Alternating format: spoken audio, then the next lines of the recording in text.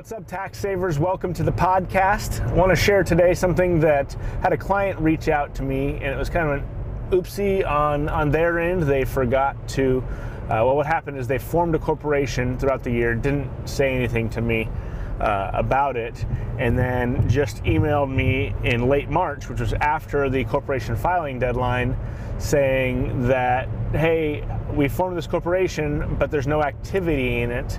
What do we still need to file the income tax return for it?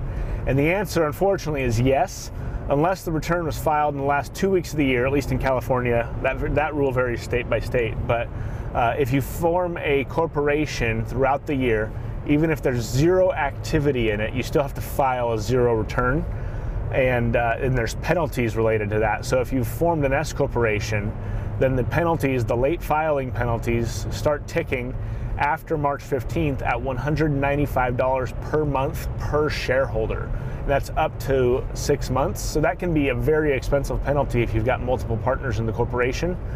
Something to consider: if you formed the corporation but didn't file the S election yet, technically whenever you form a corporation, it's a C corporation, and the late filing penalties on a C corporation are based on the income tax due, and if there's no income in the corporation, then there's going to be no income tax. And so you can avoid that $195 per month penalty if you discover this late.